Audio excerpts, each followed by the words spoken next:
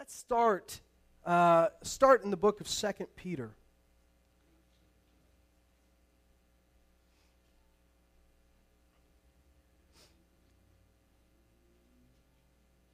Praise God.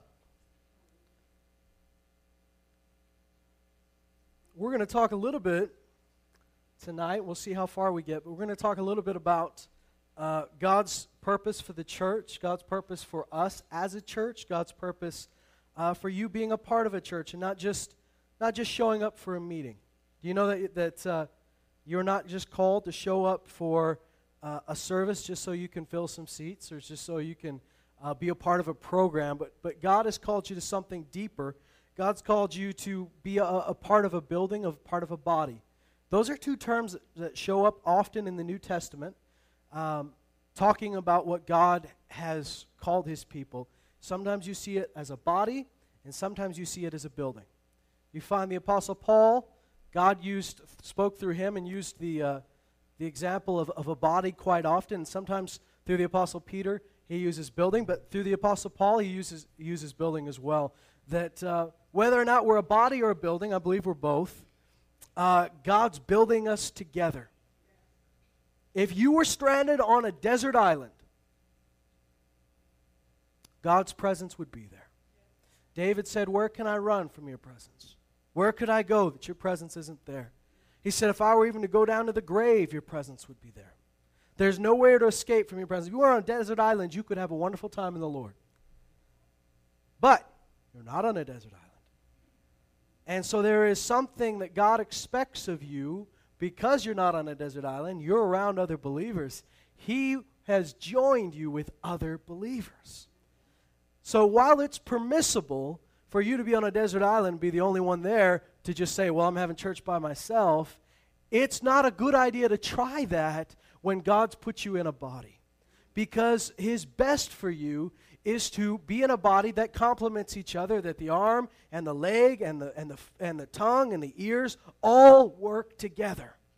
Now, we've talked about this fact before, that when you're running a race, your arms are doing something than your head's doing. Your arms are doing something than your legs are doing. Your lungs are doing something totally different than the rest of your body. Your heart's doing something, and they all seem like different jobs. The heart is not trying to match the rhythm of your feet, right? When you start running fast enough, your heart's going a lot faster than your feet are going. Your arms are not trying to, you're not trying to use your arms to hit that hard track and trying to run on all fours. And so your arms are not trying to be the legs. They're doing something totally different. In the body of Christ, you'll find yourself doing something different than other people because you're uniquely gifted and uniquely called. It won't look like everybody else. We're not a bunch of clones or robots that all just goose walk through life and do the same exact thing and turn our heads at the same moment. We have unique tasks, but they should all complement one another so that there's a goal ahead, and everything that we're doing, as different as it seems, as unique as it seems, will be bringing us closer to that finish line. And the only way we do that is if we achieve what the Bible calls unity of the Spirit. And you know, unity of the Spirit, we talked about this before, but unity is not the absence of strife. We said this a few weeks ago. You show up in the mall, there are a lot of people in the mall, and you don't have to fight with any of them. You don't have to go up to Orange Julius and punch the person giving you an Orange Julius. You don't have to punch them in the nose. You can just be nice and walk around the mall and not get into any fights, but it doesn't mean you're in unity with the people in the mall. You're just there. Do you know how easy it is to be part of a church and be just that same way? You're not fighting. You're not in strife, but you're not in unity. Why? Well, if we just consider ourselves spectators and audience members, you won't be in unity. See, God did not call you to be observers of a ministry. God didn't call you to be applauders of a ministry.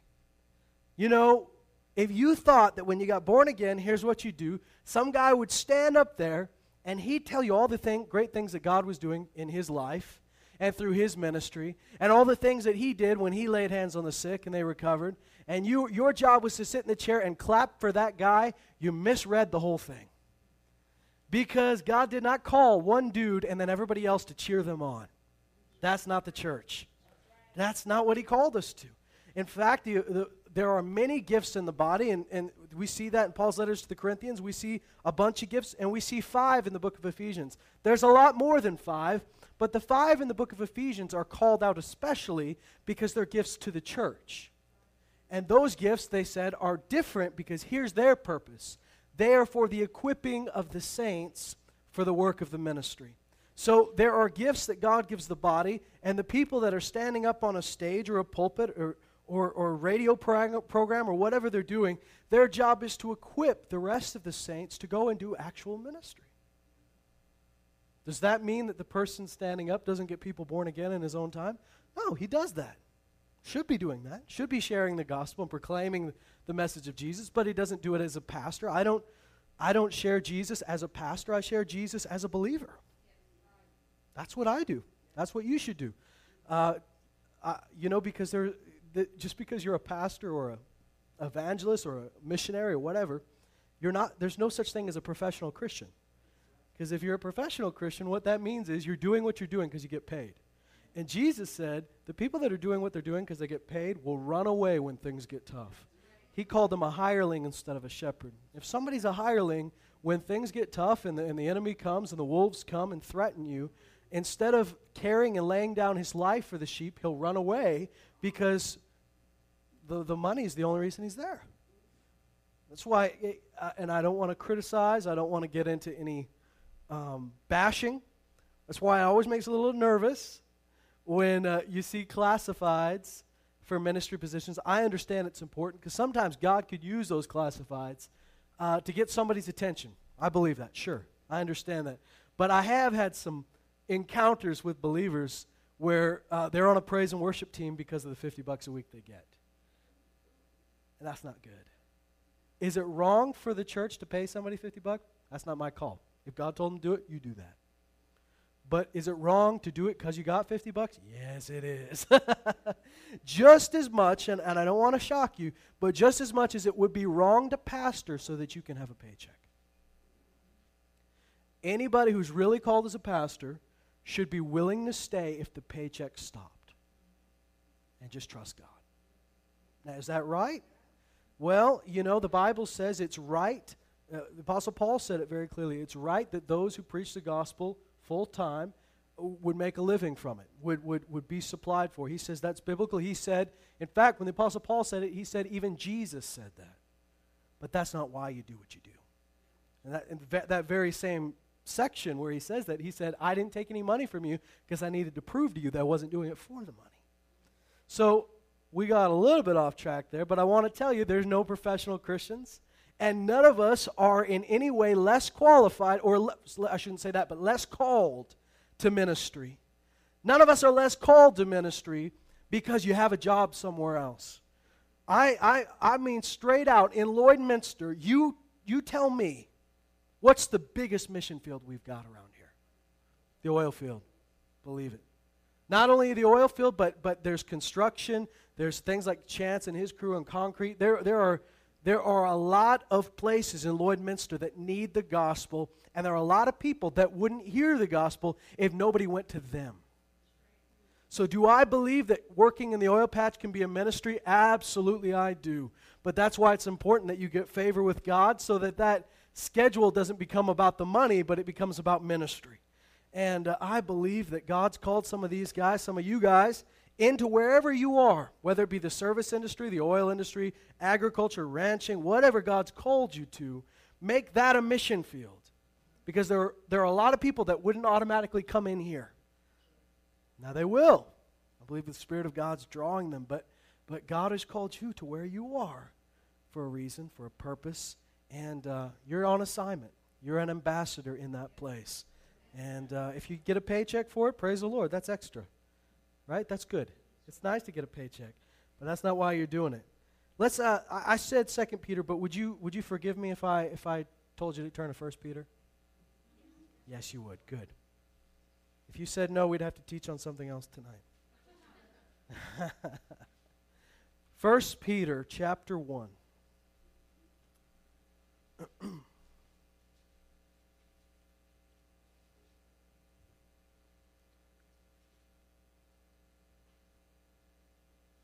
I love 1 Peter. I think it is, 1 Peter chapter 2, I apologize.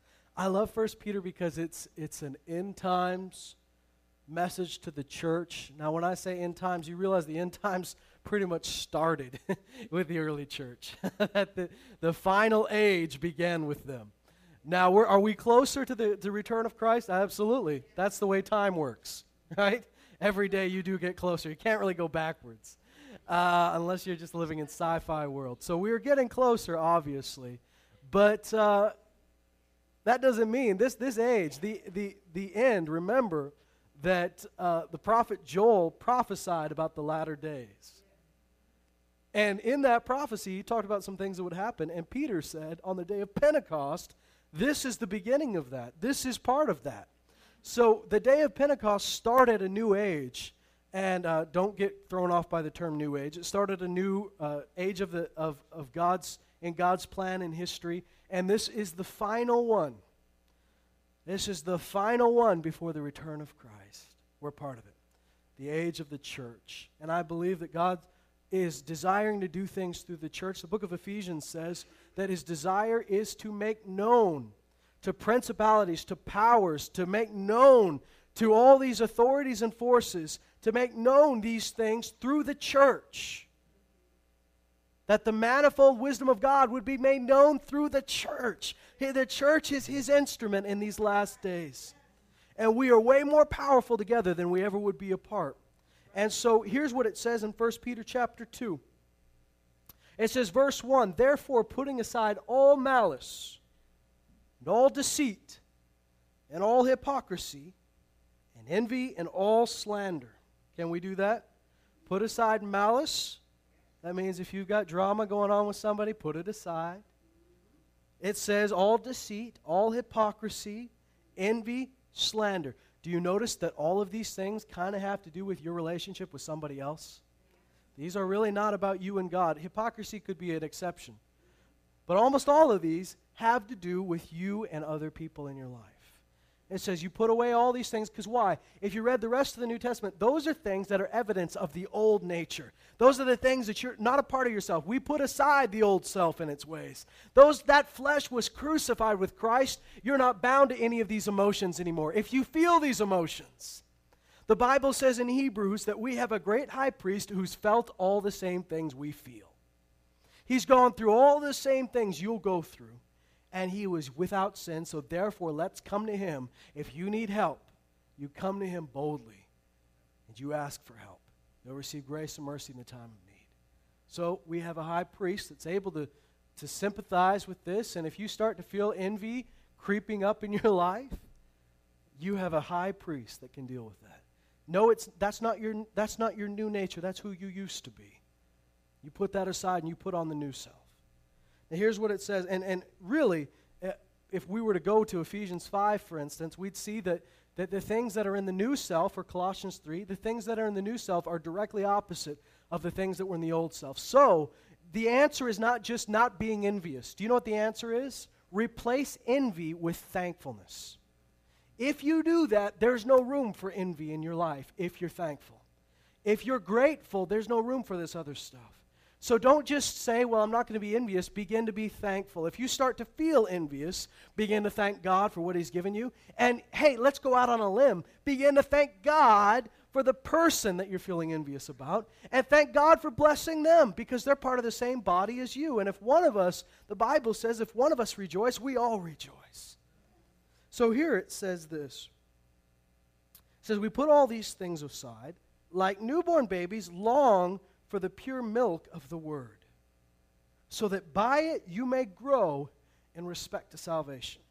If you've tasted the kindness of the Lord. How many tonight have tasted the kindness of the Lord? Good, good, good. So do you have that longing for the word? If you don't, then recognize that is the key to growth. It's the key to your sustaining life. That word is able to enable you and empower you and cause you to grow. So once you get a taste of it, you will long for it. Make it a part of your life. And here's what he says. And coming to him as to a living stone which has been rejected by men, but is choice and precious in the sight of God. You also, So the first living stone is who? Who was the stone rejected by men? Jesus. Yet he was choice and precious to God. The Bible says the stone that the builders rejected has become the chief cornerstone. Now it says this, you also as living stones are being built up. So you weren't instantly built, were you? Do you notice that phrase, being built up? That's over time, isn't it? Being built up means I start being built, build. God is building continually. You are being built up as a spiritual house. So each one of us is a living stone that builds a spiritual house. Now, what are we going to use that house for? What kind of house is it? It's not a residence for a person to live in. It's not that kind of house. It's house in the sense that the tabernacle was a house. It's a place, what is it going to house? The presence of God. Because here's what it says. It's a spiritual house for a holy priesthood. Now, just like in the Old Covenant, the priests went into the tabernacle, they went into the temple, and they ministered to the Lord, and the presence of God was there. The altar was there, the covenant was there. As they went in and ministered to the Lord ministered to them. The sins were forgiven, all these other things. Now we, according to the book of Hebrews, are never going to have to offer a sin sacrifice ever again. You never have to do that.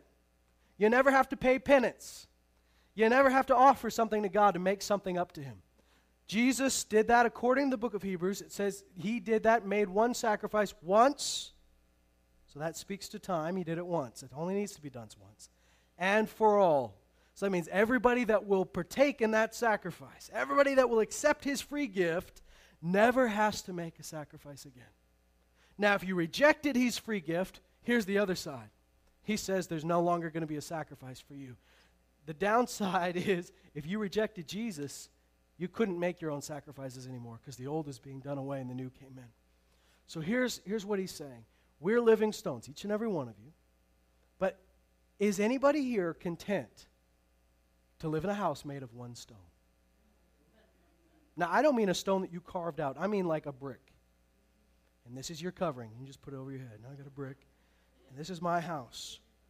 It's dysfunctional. It doesn't work. And it's not worthy of the glory of God. Don't you think God deserves a house that's worthy of His name? He thinks so too. And He picked you. What we're going to read in a moment, and we will get there, but I'm just going to make reference to it right now, is that there are two references in the book of 1 Corinthians that talks about us being a house for a temple for the Holy Spirit. Now, we're familiar, especially with 1 Corinthians chapter 6, which says, don't you know your bodies are a temple for the Holy Spirit, right? So we use that to say, okay, this body houses the Holy Spirit. I'm going to respect it. It says, therefore, glorify God in your body. So I'm going to glorify God in this body because it holds the Holy Spirit. This is pretty cool. This is the temple of the Holy Spirit. But in 1 Corinthians 3, it says, don't you know? And when it says you, it's plural. And we've talked about this before. The English language is missing something valuable, at least the Northern English language. I'll tell you what the South has, because it's July 4th, we'll brag on our Southern friends for a moment. What the South has that we could use is a plural form of you. Y'all. Y'all. Now, I like that. See, I grew up with Southern parents, so I knew what y'all meant, and it would make things a lot less awkward. I'll tell you, as a teenager who loves the Lord, when you got a bunch of your friends there, and you want to tell them you love them with the love of Jesus, there's girls and guys, it's nice to have a plural form of you. Because if you just say, I love you, then somebody could catch that the wrong way. Oh, he loves me. Or, whatever. I'm not saying anybody did that. But it's so nice to be able to say, I love y'all. And then everybody goes, oh, he loves all of us. Right. In French, we have tu and we have vous. Okay, that's plural. Well, in the Greek language, it's the same way. There's a plural form of you. And so for the sake of us just tonight, let's make an exception. We're going to be Southerners for one night. Can we do that? Let's just imagine Paul saying, don't y'all know that y'all are the temple of the Holy Spirit? So in 1 Corinthians 6, he talks about you individually are a temple for the Holy Spirit.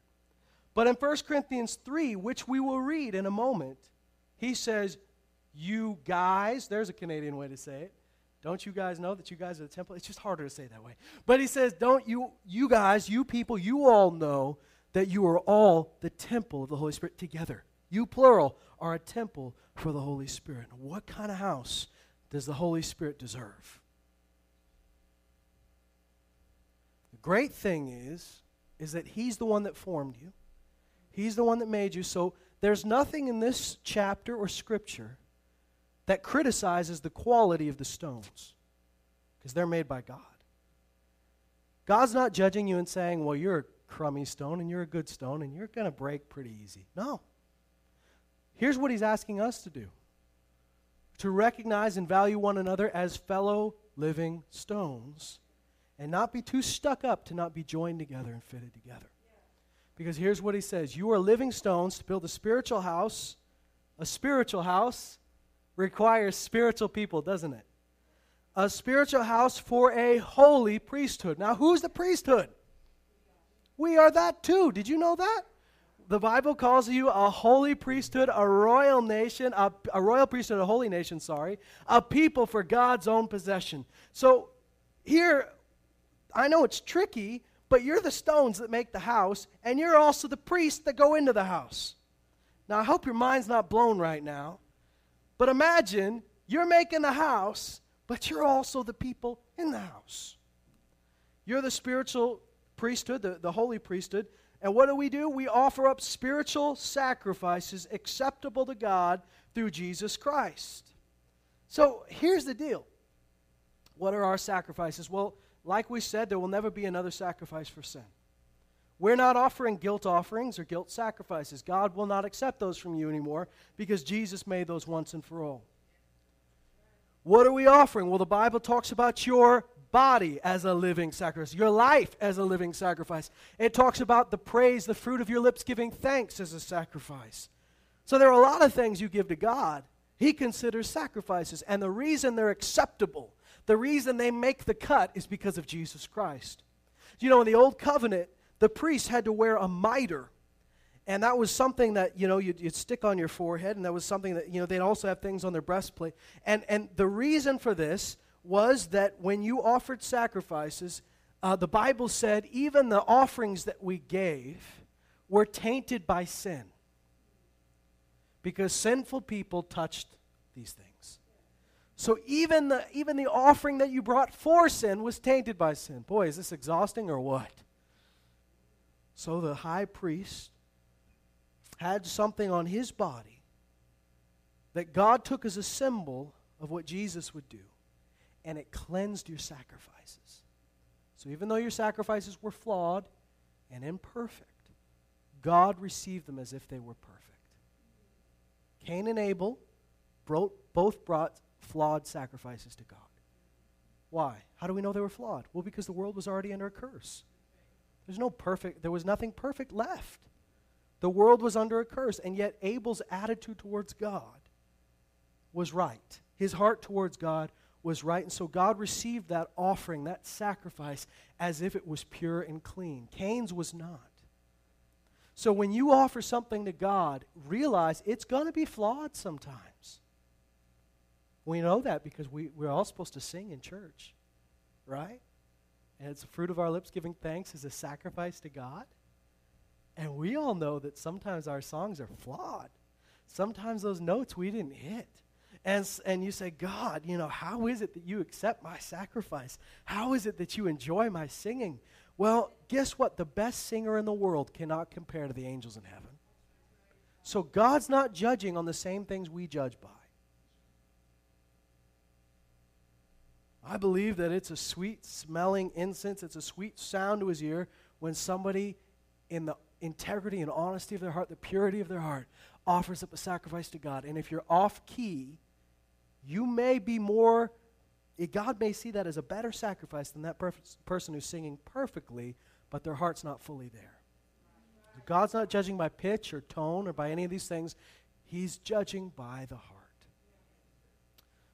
So we all know there's flaws in what we give. We know there's flaws, but they're made acceptable through Jesus Christ. where are these sacrifices supposed to be made? In the house, right? Well, it doesn't just mean in this building. But the context for the sacrifices that God wants from you are supposed to be within a spiritual house that's made up of living stones. Here's what I'm getting at. If you're the Lone Ranger and you think you don't need people anymore, you don't need church, I can read my Bible, I can watch internet TV and be part of an internet church, and I don't need people, and I can just take care of myself spiritually, those sacrifices are not in the right place. They're not coming from the right place because they're supposed to be made within a house that's made up of other people. And we're meant to be part of the same, just like one brick, one stone does not make a house, so one person cannot make a church. And so God called you to a group of believers. Now realize this, even though we consider ourselves a church, we are not the church. We're part of the church. So that means that us and the church across the street and the church down the street and the church across town are all part of the same church. As long as we confess Jesus as Lord, as long as we believe the basic tenets of the gospel and are called into His family, we're part of the church. And it's wrong and dysfunctional for us to say we can do it all alone. And I can be my own church, and I can be my own spiritual leader and follower and feeder and all of those good things.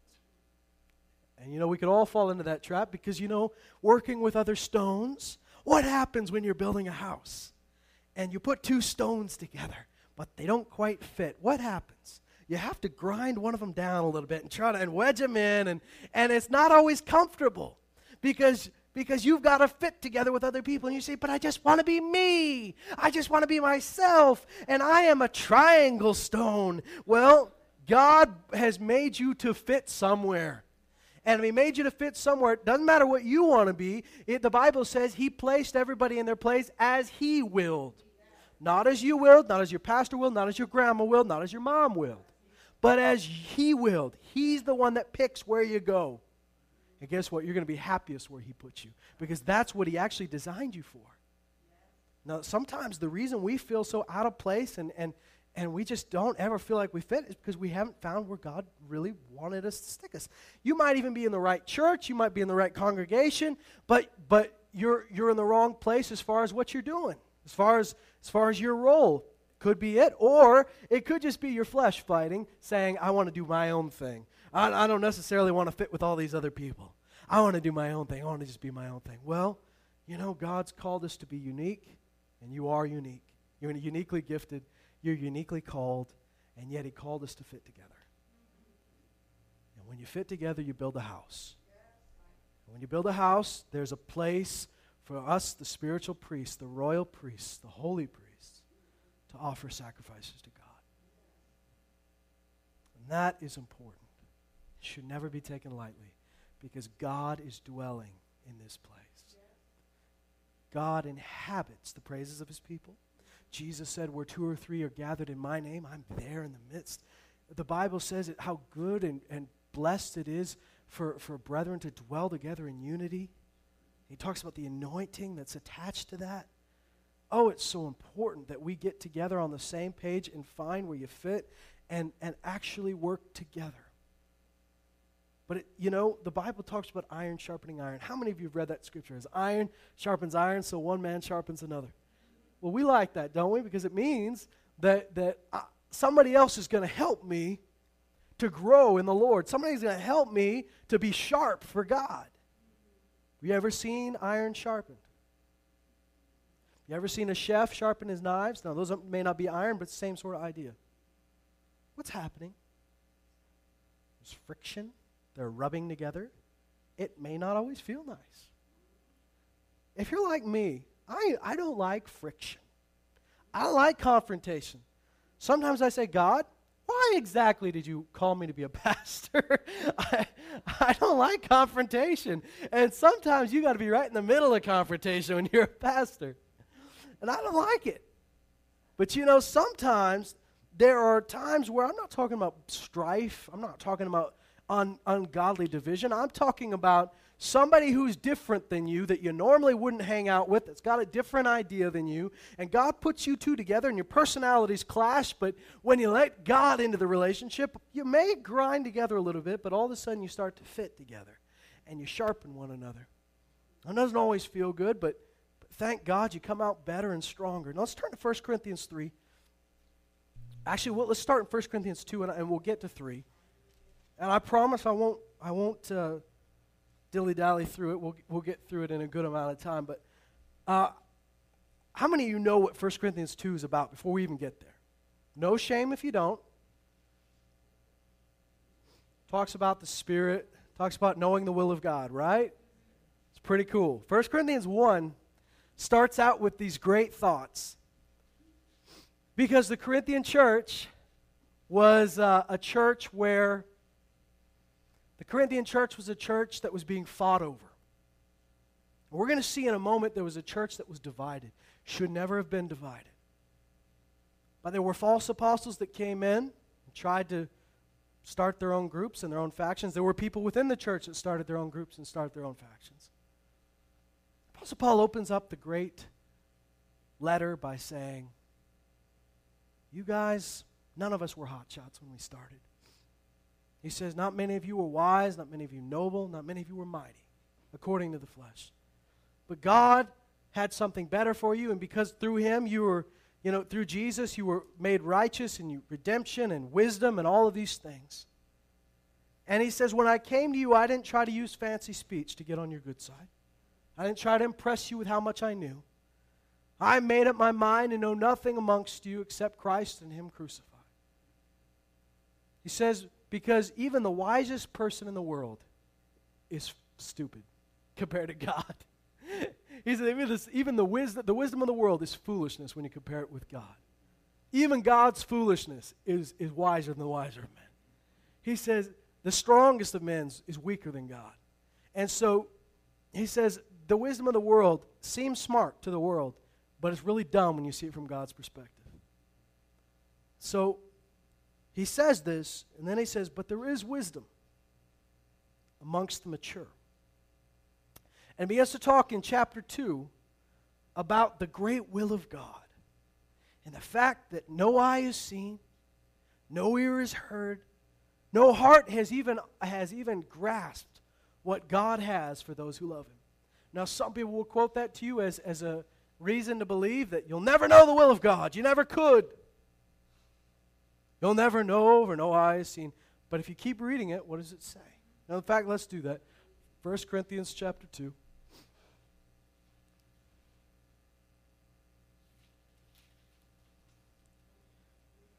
First Corinthians chapter 2 says in verse 6, yet we do speak wisdom among those who are mature, a wisdom, however, not of this age, nor of the rulers of this age, who are passing away.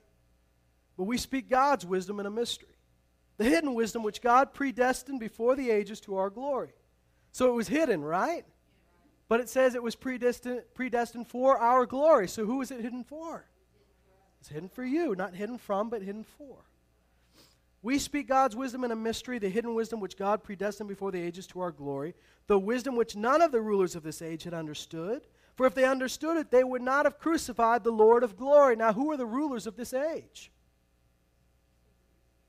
These are some spiritual rulers. These aren't just people. That's talking about the spiritual rulers of this world. The Bible calls, Jesus called Satan the god of this world. Well, in fact, it says later in the New Testament, the god of this world has blinded those so that they believe not. So there are rulers and principalities and powers, and Jesus robbed them blind, didn't He? He took all the power away from them, and yet the Bible says in Colossians, if you're still following that old way of thinking, if you're still following the same course the rest of the world is, you're following a course that was set out by the same power that he's talking about here, by Satan himself. That the only way to get off that course is to get on God's course. The only way to get off that course is to stop reasoning like the world reasons and start thinking like God thinks. And like God thinks is crazy sometimes, guys. You come to the edge of the Red Sea, and you're supposed to somehow figure out how to get to the other side, the wisdom of this world says it doesn't work. The wisdom of this world says get freaked out because the Egyptians are behind you and the sea's in front of you and there's no way around. But the wisdom of God opens up the sea and tells you to walk through it. Yes. Now, is that normal, people? What if you told your coworkers that? If there were no way around this situation, no way around that problem, you got a problem, there's no way around it. And you were just to say, well, God told me to walk right through it. You're a nut. You're crazy. That's stupid. But here's what they'll do. What did the Egyptians do after the Israelites walked through? They'll say, oh, I guess it does work. They'll try to follow you. But what happens when they try to follow you? The water falls, they get drowned. So you'll see what happens is you do something God's way, and it doesn't make any sense to the world. But after you do it, they try to copy you. And when they try to copy you, it doesn't work for them. And then they say, it didn't work for me. And you go, yeah, it didn't work for you. It worked for me because I trusted the Lord. So the wisdom of God is much different than the wisdom of men, and you're going to have to be used to being crazy sometimes, or acting crazy, or seeming crazy to the world. That's okay. That's okay. We're all right with that. Now it says this, just as it is written in verse 9, things which eye has not seen, ear has not heard, and what has not entered the heart of man, all that God has prepared for those who love him. For to us God revealed them through the Spirit. So it says all these things that no one ever understood, God revealed to us through the Spirit. For the Spirit searches all things, even the depths of God. That means the Holy Spirit inside of you can get to any part of God, can understand even deep things of God. Even the depths of God, the Spirit is searching out. And it says this, for who among men knows the thoughts of a man except the spirit of the man which is in him? Even so the thoughts of God no one knows except the Spirit of God. But here's the good news. Now we have received not the spirit of the world, but the Spirit who is from God. So who's the only one that knows the thoughts of God? Spirit of God. What have you received? The Spirit of God. Is there anything that God's hiding from you? Mm-mm. Now there are things that does that mean you know everything God knows? No, your brain's not that big. But spiritually, you have access to what God knows. That He'll reveal things to you that you don't have to go around blindly for the rest of your life. Now, there are things that you may not be ready to get right away, but if you'll just receive from God, He'll reveal them to your spirit. There are things that click in your spirit way before you get them in your brain. There are things that, I'll tell you, and I've said this before, but there were things about my dad going to heaven that I understood right here, but I never could put into words to people. When people were wanting to know, explain this to me, and I could not tell you, I just knew right here. There was things I knew. I understood here, but I didn't get it here. There's going to be things in your life that are like that. Your brain's got to catch up to your spirit. And guess what? We're going to find out in a moment that there are things that are spiritual things that you understand by the Spirit that aren't meant to be explained to everybody. It depends who you're talking to. That's hard for people to hear sometimes. But not everybody is supposed to hear everything you know. Jesus said to His disciples, there's many things I want to tell you, but you're not able to hear them right now. A spiritually mature person, Jesus said, don't throw your pearls before swine. Don't throw what's holy to dogs. You don't tell everybody everything you know. Because if they're not spiritual, they won't get it. And Jesus said, they'll turn around, get mad at you, and try to trample you over. So here it says, God revealed these things. It says that we've received the Spirit from God, that we may know the things freely given to us by God. That's why we have it, so that we can know what God's freely given us, which things we also speak. Now realize, he's talking to the church, but when he says we, he's not just talking about the church. He's mainly talking about him and the other apostles that God has sent to this church. Now understand that when he talks about this, we've received the Spirit of God, we've all received the Spirit of God, right? So he's not saying you guys didn't, just us. But now he's talking about the things that they're speaking, and he's talking as an apostle whose job it is to reveal some things to these people. He says, we speak these things not in words taught by human wisdom. So there are things that you understand by the Spirit, and when your unsaved friends ask you, there are things that you can explain, and there are things that you can't explain. There are things that you'll not be able to explain them without faith, without somebody who's hearing it with faith, and you're wasting your breath. And it says, we speak these things not in words taught by human wisdom, but in those taught by the Spirit, combining spiritual thoughts with spiritual words. This could better be translated, and some of your Bibles have it in the margin. It could better be translated as interpreting spiritual thoughts for spiritual people.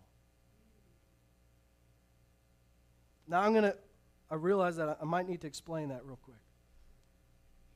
That means that there's a wisdom taught by God, there's things that come out of the Spirit that not everybody can get and not everybody's supposed to get. It says our job, when God shows us these things, is to interpret spiritual thoughts for spiritual people. That you have to be spiritual not just to preach it, but to hear it. Are you ready for that? Do you want to be that person who can receive from God? Because, Jesus, some of his best teachings, he didn't tell everybody. He told 12 guys. Some of them he told 70 guys. But he didn't tell everybody everything he knew.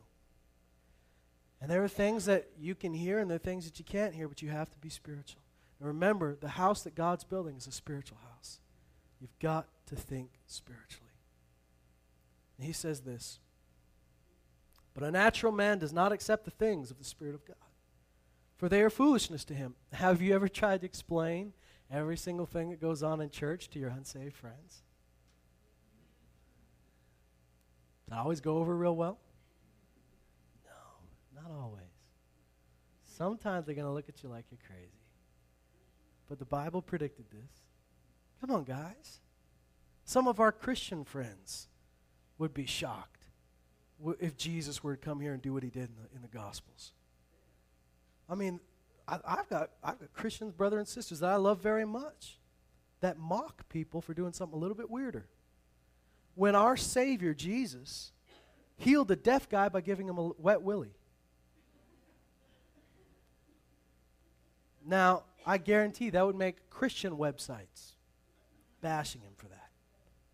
Another guy, he spits in the mud, rubs it in his eye, tells him he just put mud in his eye, then told him to go wash it off. That seems mean, doesn't it? Go find this pool. Where? Just find it. I see people as trees. Close enough. Find the pool. Go wash it off. There are just things that Jesus did that wouldn't make sense to everybody.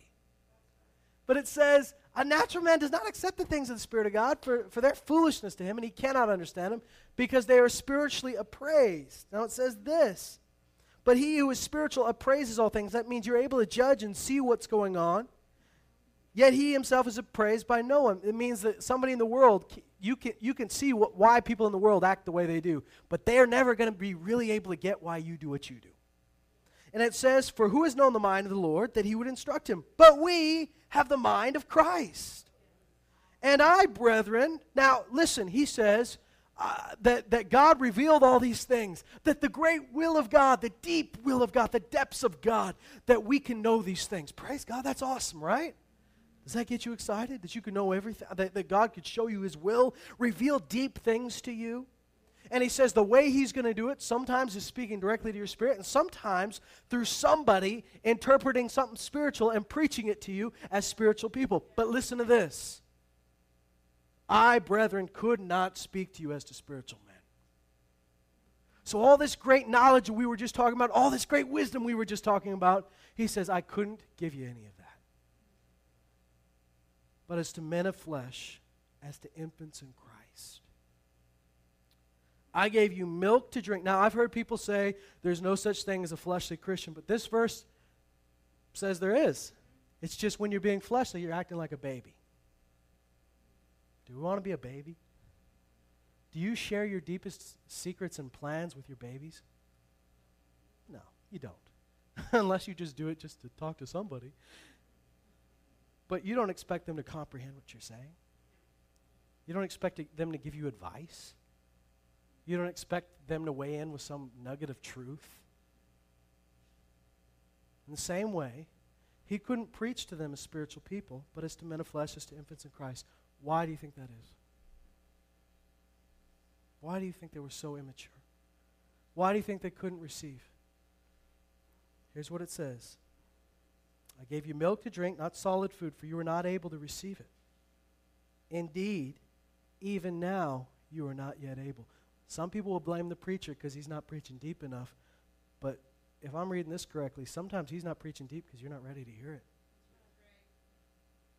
But it says this, I gave you milk to drink, not solid food, for you are not yet able to receive it. Indeed, you are not yet able, for you are still fleshly. What was so fleshly about them?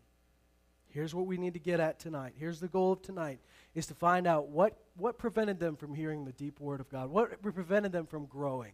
What prevented them from being mature in Christ? It says they were fleshly, but that could mean a lot of things, right? How did that fleshliness show up? Since there's jealousy and strife among you. Are you not fleshly, and are you not walking like mere men? The big issue in this church was jealousy and strife. God had called them to be put together, but there were things breaking them apart. And we're going to see what that looked like. Here's what he says.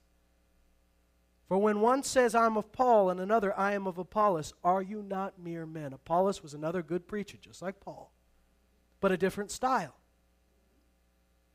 Now, some scholars tell us that all these people named at one point in time might have pastored this church or might have ministered to them for a time. You see, Paul started this church.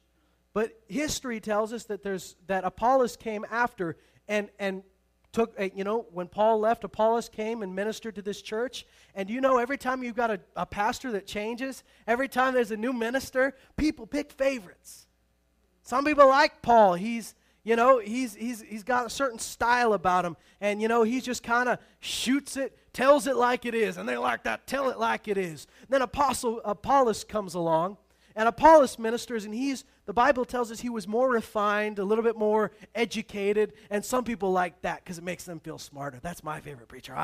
He's up here, he's more educated. He's a little bit more dignified. Then it talks about, Cephas, which was Peter. But there's a reason they call him Cephas. That was his Hebrew name.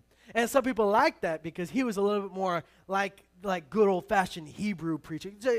Appealed to the Jews, and maybe was a little bit rougher, maybe a little bit harder, maybe a little bit more strict or stern, and some people like that. Hit me hard, preacher. They like that. Don't let me get away with anything. Everybody's picking favorites. You know what happened?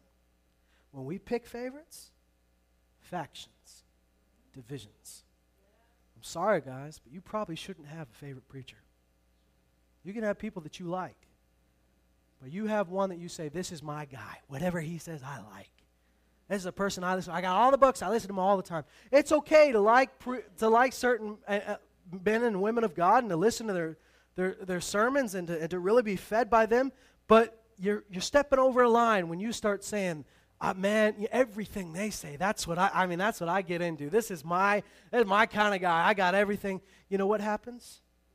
They become the person you look to. They're the person you identify yourself by. When someone asks you what you believe, you say, that guy. Unfortunately, what happens, and I've seen it over and over in churches, over and over, this is nothing new. Divisions.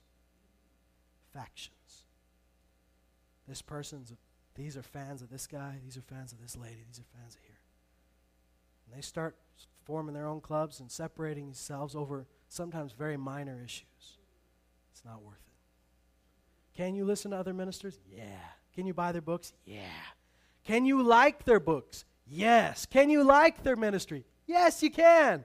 You can watch them every week. But don't start picking favorites, saying, well, this is it. This is the guy. Everything he says. So what starts to happen is you start dividing yourself from other people. Picking favorites and splitting up the body of Christ. We're not called to that. It says when they started doing that, they acted fleshly and carnal. What then is Apollos? What is Paul? They're servants through whom you believed. Even as the Lord gave opportunity to each one. I planted, Apollos watered. You see that they worked together. They both had a part to play. One's not more important than the other because it says, but God gave the growth. So then neither the one who plants nor the one who waters is anything. Boy, that's a shock for a minister. You're not anything. But God who causes the growth. He's the only one we're supposed to boast in or brag on is God. So guess what? I mean, this is he says, what are we but servants? And later he's going to tell us, we belong to you. Why are you saying I belong to him? I'm of Apollos. I'm of Paul. I'm of Cephas. He goes, you got it backwards. We belong to you. In fact, all things belong to you. He says this. He says, now he who plants and he who waters are one, but each one will receive his own reward according to his own labor. For we are God's fellow workers. You are God's field. God's what? God's building. I'm sorry, you didn't know whether I was going to tell you to repeat that or go on. Anyways, you are God's field. You are God's building. According to the grace of God, which was given to me, like a wise master builder, I laid a foundation, and another is building on it. So he's happy that somebody else came along and built on that foundation. He says, but each man must be careful how he builds on it. For no man can lay a foundation other than the one which is laid, which is Jesus Christ. You start building a church on something else, it may be popular, but it's not going to last. It says, now if any man builds on the foundation with gold, silver, precious stones, wood, hay, straw. Now these are all very different, aren't they? What do you think would be cheapest and fastest? The wood, hay, straw probably, right? That probably would be built a little bit faster. It'd be built cheaper. It'd go up quicker. It'd grow faster. But we're not going to be judged on how big something got as ministers.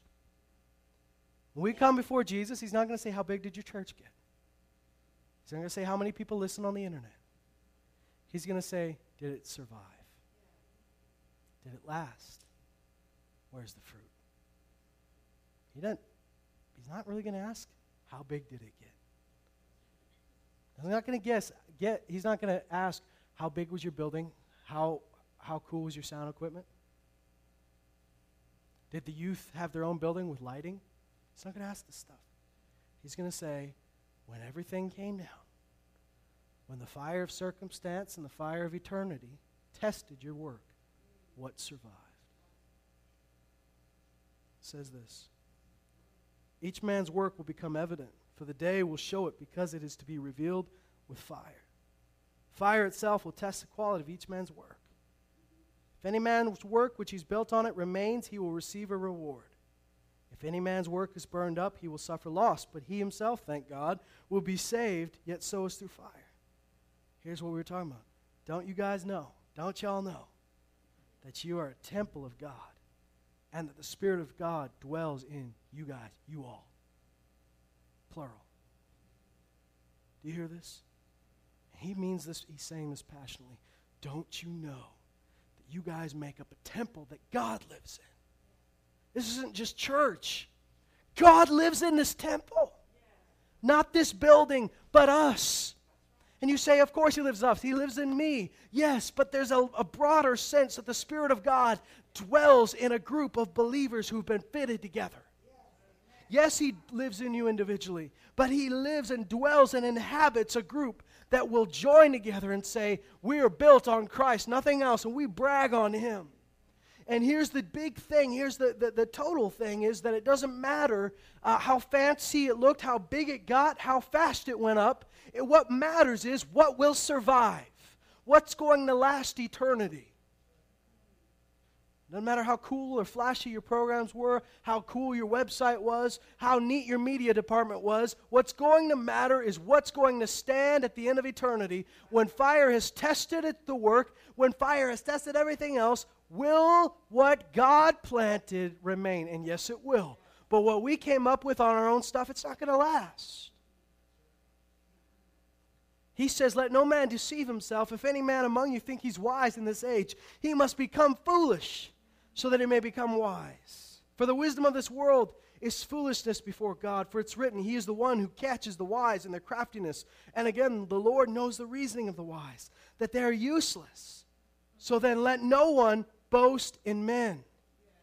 For all things belong to you. How silly it is to boast about this minister, that pastor, this evangelist, when they all belong to you. You don't belong to them, they belong to you. You say, that's weird. Does that mean you're going to mow my lawn? That's not what I belong to you for. It means that any gift God gave us was for you, not for us. Not for the building up of a man's ministry, not for the exalting of a person, but for you. And you've got to realize that we all belong to Jesus. Here's what it says.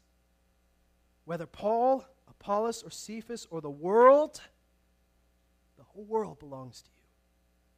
Or life, or death, or things present or things to come. All things belong to you.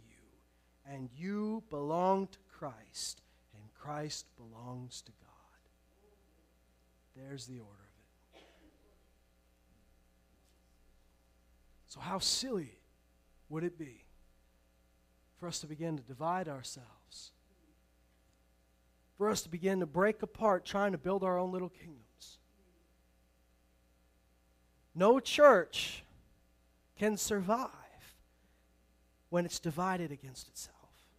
Because Jesus said a house divided against itself cannot stand. No church will survive it. That's why the Bible is very strict. I'm going to tell you, the Bible doesn't say kick out the liars. It doesn't say kick out the thieves.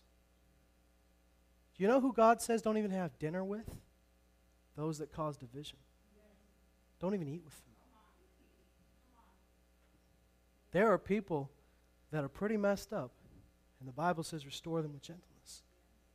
But it says mark those that cause division. Have nothing to do with them. Don't even share a meal with them. Do you realize how important it is that we are allowing God to fit us together and to stay together? Nothing is worth breaking that apart. No faction, no group, no little kingdom. Because unless this thing is built on the foundation of Jesus Christ, we're wasting our time. I say all this tonight, not because you're doing anything wrong, but because you're doing something right.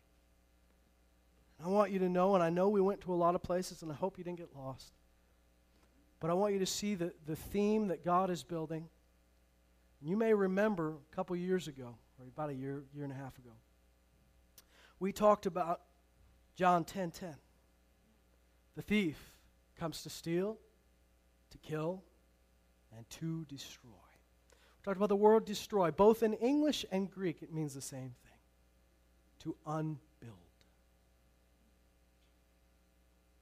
To construct something means to build it, right?